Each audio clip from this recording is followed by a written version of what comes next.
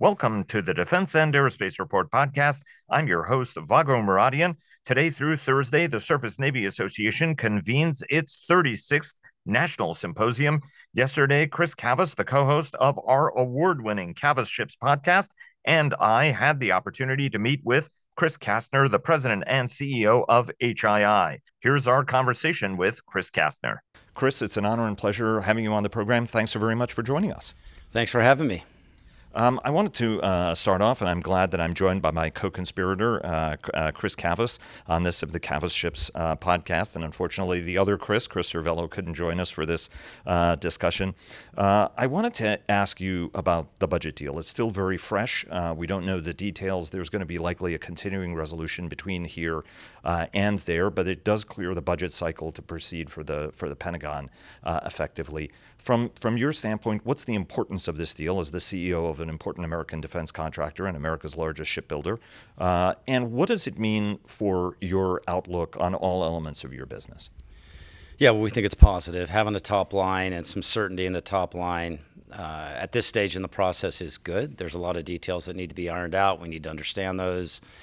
Very important for us was LPD 33 being protected. It's protected in the NDAA, should be protected in the values that are identified in the top line. So it's important for us that it gets done.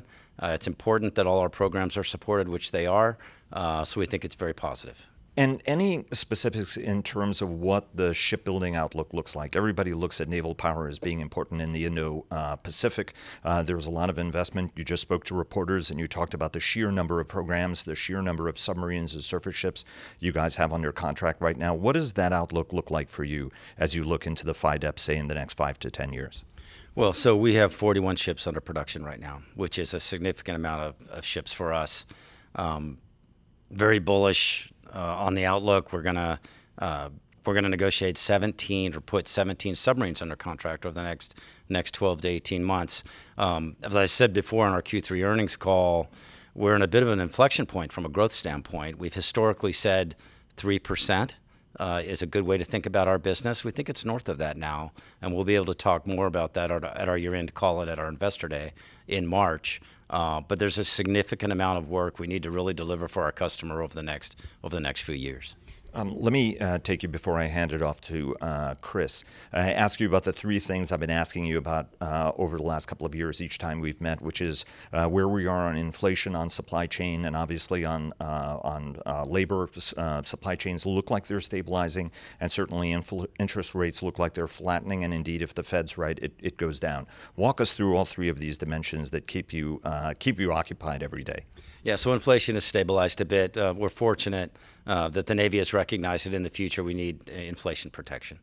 So that has stabilized a bit. I'm confident that we'll be protected for inflation moving forward. The supply chain, while it is more stable, it has not recovered to the pre-pandemic levels. The lead times are longer, and we do have specific large components that are causing us concern and making us manufacture the ships a bit differently than we historically have and less efficiently.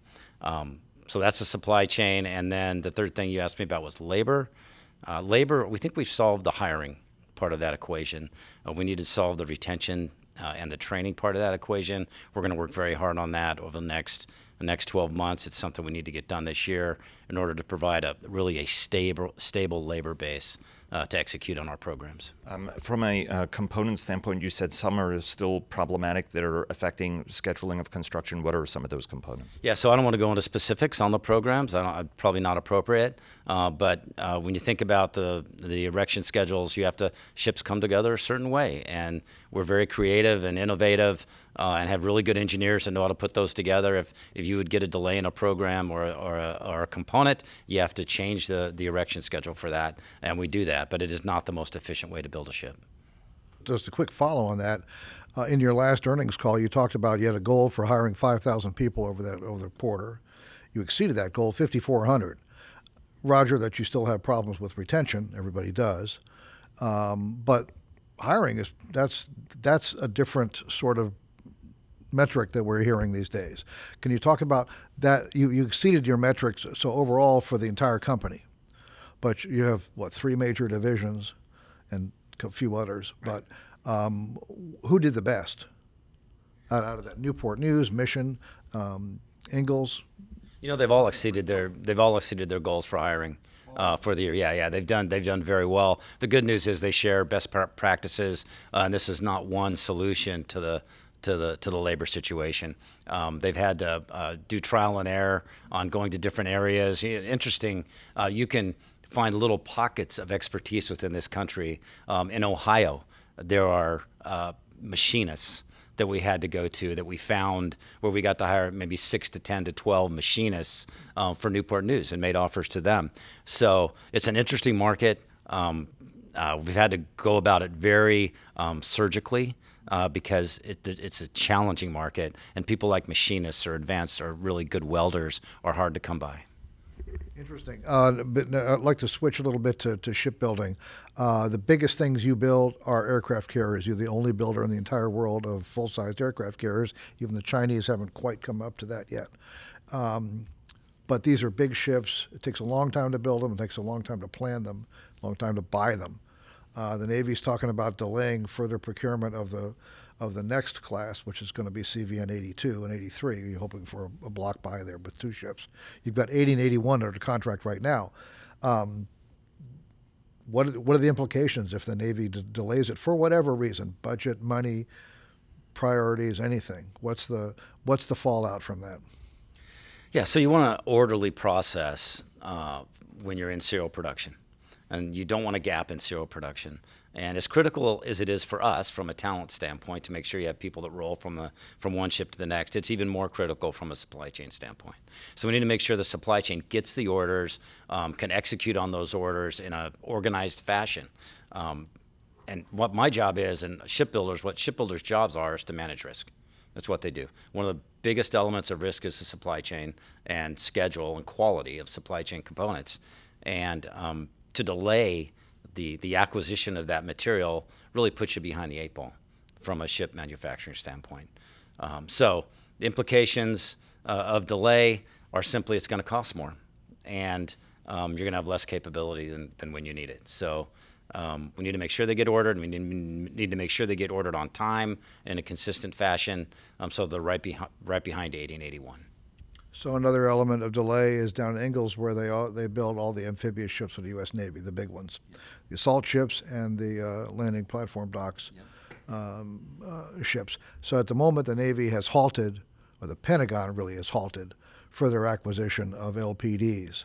That has been in series production for quite a long time, quite a number of years, virtually all this century until now. This delay is already affecting things, but my understanding is you've been able to manage it pretty much up to this point. Congress is probably going to add ships in, whether the administration asks for them or not. But how long can you go? Is this sort of a make or break year that you need the next ships to start being ordered now before you start to encounter all the problems that you're talking about with more delays? Yeah, it's not necessarily a make or break year. This is something we've dealt with on amphibs for a while now. We make sure that the production schedules have some flex in it, such that we can delay potentially 6 months or 8 months or 10 months to get some of the equipment under order. Now, if we have confidence that a ship is going to be ordered and it's going through the process, we have a long lead item that might need to get ordered in advance, we'll place that order. We'll go out on risk potentially to save that production schedule if we have confidence it's going to happen. LPD 33, I'm confident, is going to happen. It's protected in the NDAA.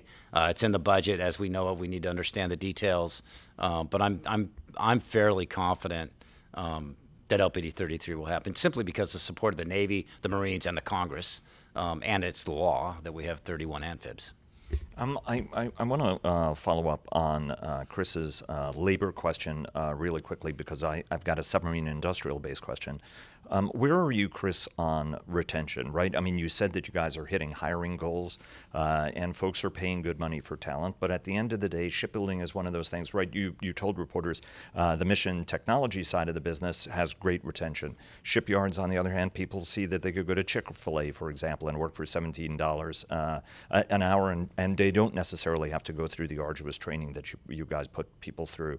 And it's a tough life in a shipyard. What are you guys doing to increase retention on that side? Because the quality of the ships you build is directly dependent on the quality of the shipbuilders. Yeah, so we're not where we want to be in retention. We have work to do there. What we're finding is, so I would add though, I think we're about 17% veterans. When you can get veterans through the pipeline, they'll stay. When you can get a shipbuilder beyond 12 months and buy into the mission, they'll stay. So our goal is to get new hires from coming in the door, getting acclimated to shipbuilding, and then buying into the mission and understanding all the benefits you can get by being a shipbuilder. That is different for different people, and so we're having to change the way we talk to, recruit, train, and acclimate people to the shipbuilding industry. And again, there's no one solution for every shipbuilder or every person that comes in the door, but the most important thing we can do is get them buying into the mission, understanding the mission, and once they do that and they understand they can have a great career, then they'll stay. One of the things about shipbuilding is everything is pretty much interconnected. So even though you're doing work on carriers and you're looking to get to those 4-year centers instead of the 6.5-year gap that existed after Ford, that also affects the nuclear submarine side of the business. We're trying to get to 2 attack submarines, and then of course Columbia. Congratulations on delivery of the back end up to electric boat, which is priming that. We need to get to something like 2.3 submarines a year with the Australians in it, and we're at 1.3 at this point. There's about $5 billion in submarine industrial base investment that we're making. What are the hangups in this system to get to where we need to get for a critical national capability?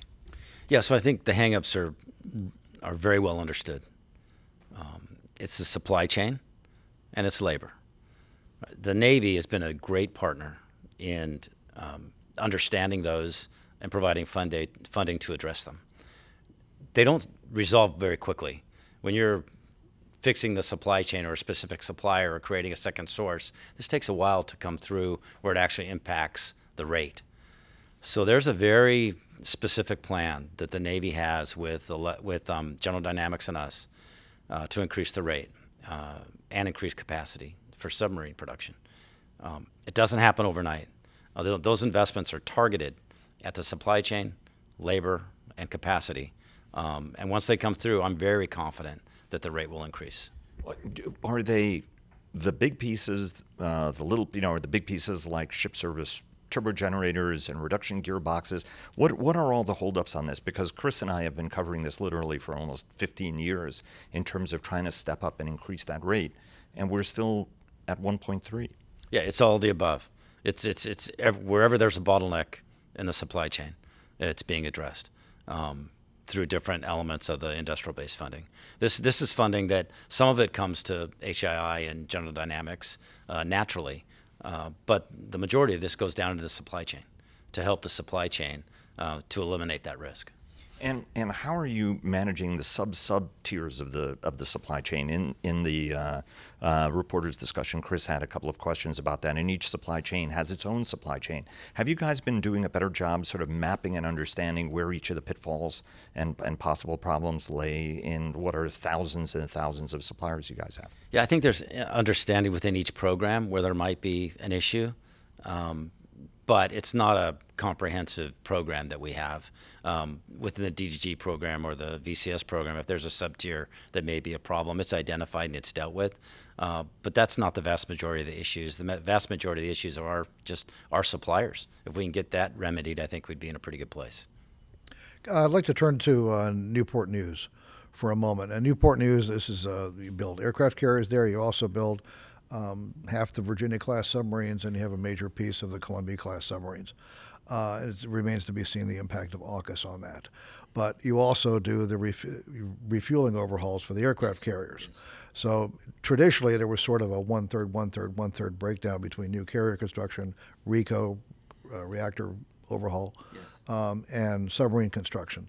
That's shifting a bit. You just had an anomaly with George Washington, which was in there for 6.5 years, the longest refueling overhaul forever, for a variety of reasons. Right. But there was also concurrency. They had to bring the Justinas in early. So actually had 2 ships in the yard at the same time.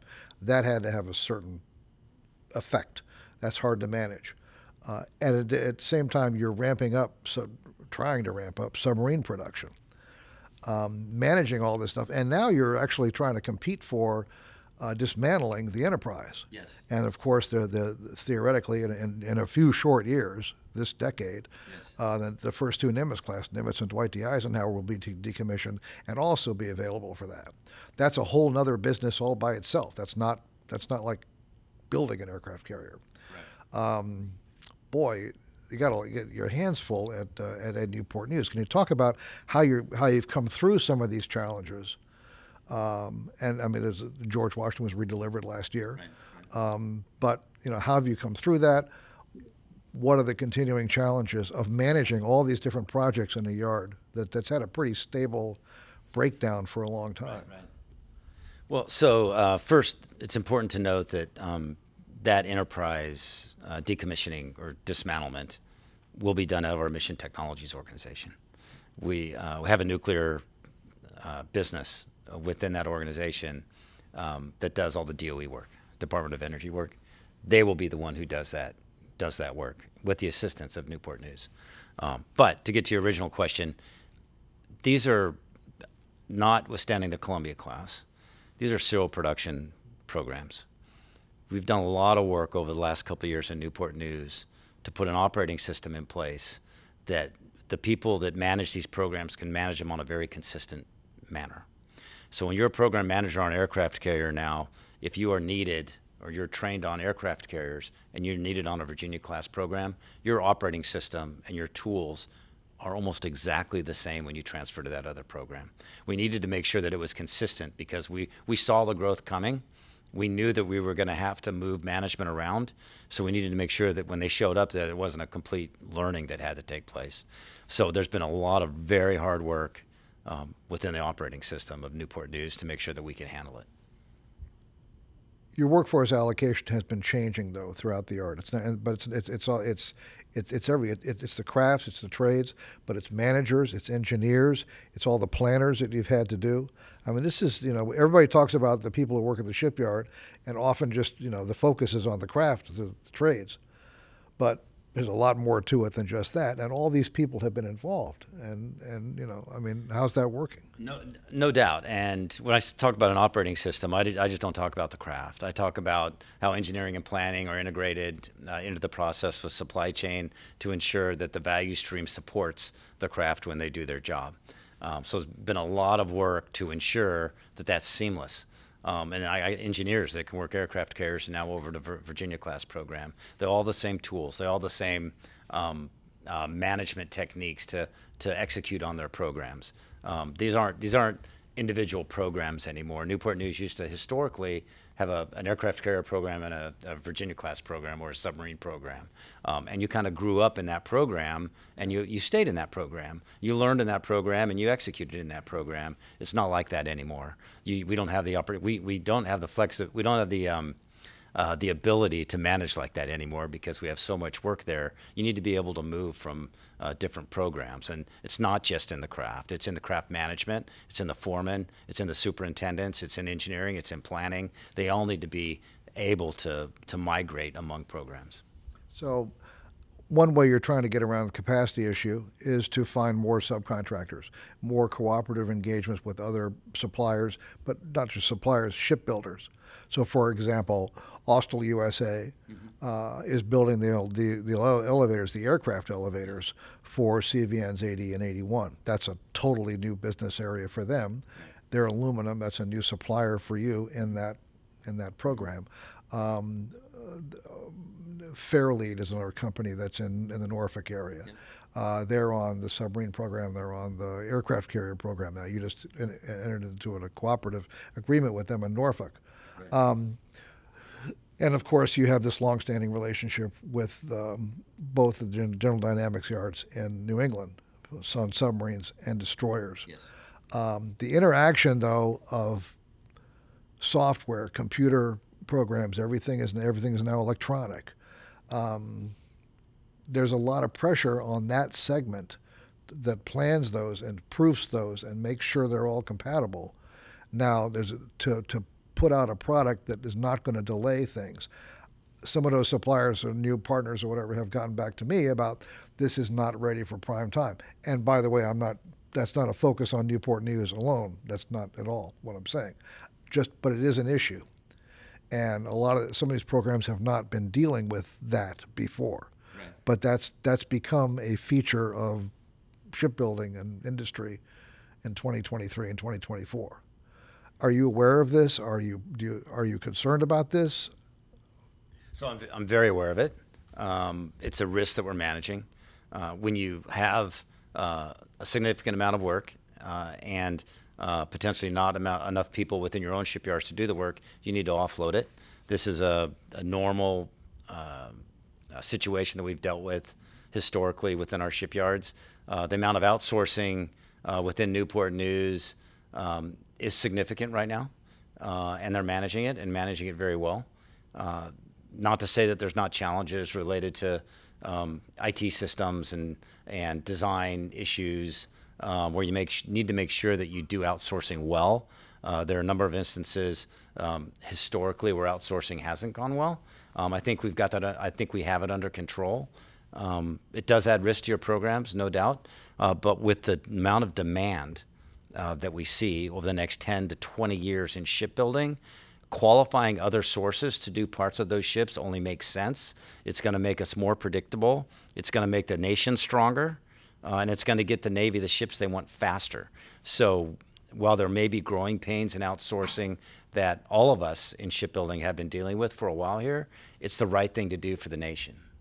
You know, when we were at the Submarine League meeting late last year, there was a lot of discussion about how the submarine force was working almost every element to drive innovation, everything from what Admiral Caldwell was doing at naval reactors on across the piece to try to extend, mean times between availabilities, increase availability of individual ships because the overall number is coming down. How much innovation is the Navy exhibiting from the NAVSEA team and elsewhere across the enterprise to help you make these decisions, make them more quickly, make them more sensibly, whether it's additive manufacturing parts that you guys are looking to try to take greater advantage of, or just production processes, right? I mean, that's, I think, one thing that Admiral Caldwell was talking about is, hey, let's not let the way we've done things get in the way. How much flexibility are you seeing? So additive is a victory. Additive must be done. It can be done. The Navy's partnering with us to do that. I just want to go faster. But additive is very positive. We made great strides in that regard, and we need to continue to do it. The Navy's been on board. The Navy knows exactly where we're at. And you see it through the SIB funding. They know where the risks are. They're allocating funding to it. We just need to make sure we execute on it. So there's been a lot of flexibility and a lot of engagement by the Navy in all these challenges. Let me ask you one question, which was on Chris's list, which is on unmanned. You guys have really made a historic investment in unmanned capability to build it out from the small level all the way up to the largest. The Navy looked like it had a plan, but the Navy also changes its plans with certain regularity. We've seen that in amphibious ships. No, we don't want the big ships anymore. We want a whole bunch of 1,000-ton ships. At the end of the day, do you have that kind of clarity as to what those long-term plans are going to look like, whether on the unmanned side of the business or elsewhere? Yeah, there's some clarity. Obviously, we got the small UUV award this in 2023. It's significant. It's in the multi-million, $100 million range. I think it's over $350 million. There could potentially be more there on small. It's a very versatile platform. Long-term plans are always just a plan, right? But we're seeing it show up in awards now. So small is awarded. Medium, we have our product in the water. It's being demonstrated. It's going very well. So while long-term plans may shift around a little bit, unmanned is here to stay. It's a capability that is inexpensive and can perform missions that you don't really want to tie up a capital ship to perform.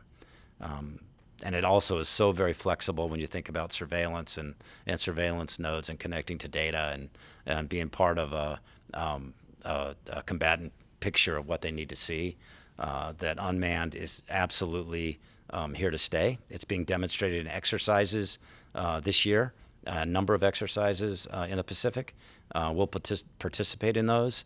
But yeah, unmanned is here to stay. It's starting to ramp. It's very positive for us right now, and we feel good about where we're positioned. And it's an increasingly competitive space, though. Yeah, so it's similar to air, right? I was at Northrop Grumman and worked on the Global Hawk program, which was it was and is an excellent program, but it's low barrier entry.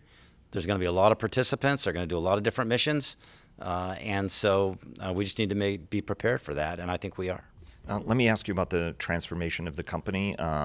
You guys took a little bit of heat from financial markets for expanding in technical services and in mission systems. There were some, I think, even in the Navy, who were like, wow, this company doesn't love us as much anymore, maybe a little bit of. But it's also helping you transform fundamentally your business.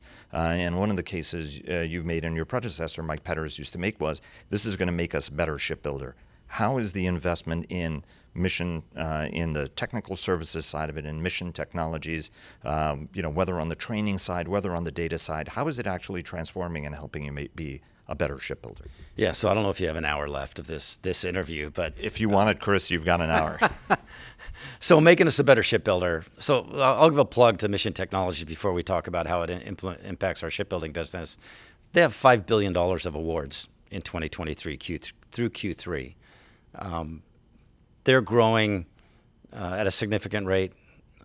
It's almost as large as Ingalls now. They are as large as Ingalls now. So the Mission Technologies organization is doing very, very well. They bring a technology focus to the corporation and to our shipbuilding business that we really didn't have before. They give us a technology seat at the table when we go talk to combatant commands on solving some of their most complicated and important relevant issues that they're dealing with right now. That we can as a tech agnostic integrator of commercial technology, we can use to solve some of their biggest problems. So Mission Technologies is doing very, very well. Now, how can they help us in shipbuilding? I do pilots now. I have my best AI engineers evaluating pilots and doing exercises on some of our data within our shipbuilding business. That'll just make us more efficient. We have a significant relationship with Amazon Web Services, and they're so interested in our two shipyards because our shipyards are just a massive field of data that they love to get their hands on. Now, you got to protect it from a security and a cyber standpoint appropriately, and they understand that. But the ability to manage that data and see through it with AI tools to make you more efficient is obvious, and we're going to do that. Chris, thanks very much. Always a pleasure talking to you. Really appreciate it. Thank you, sir. Thanks, Chris. Thanks, Vago. Always appreciate it.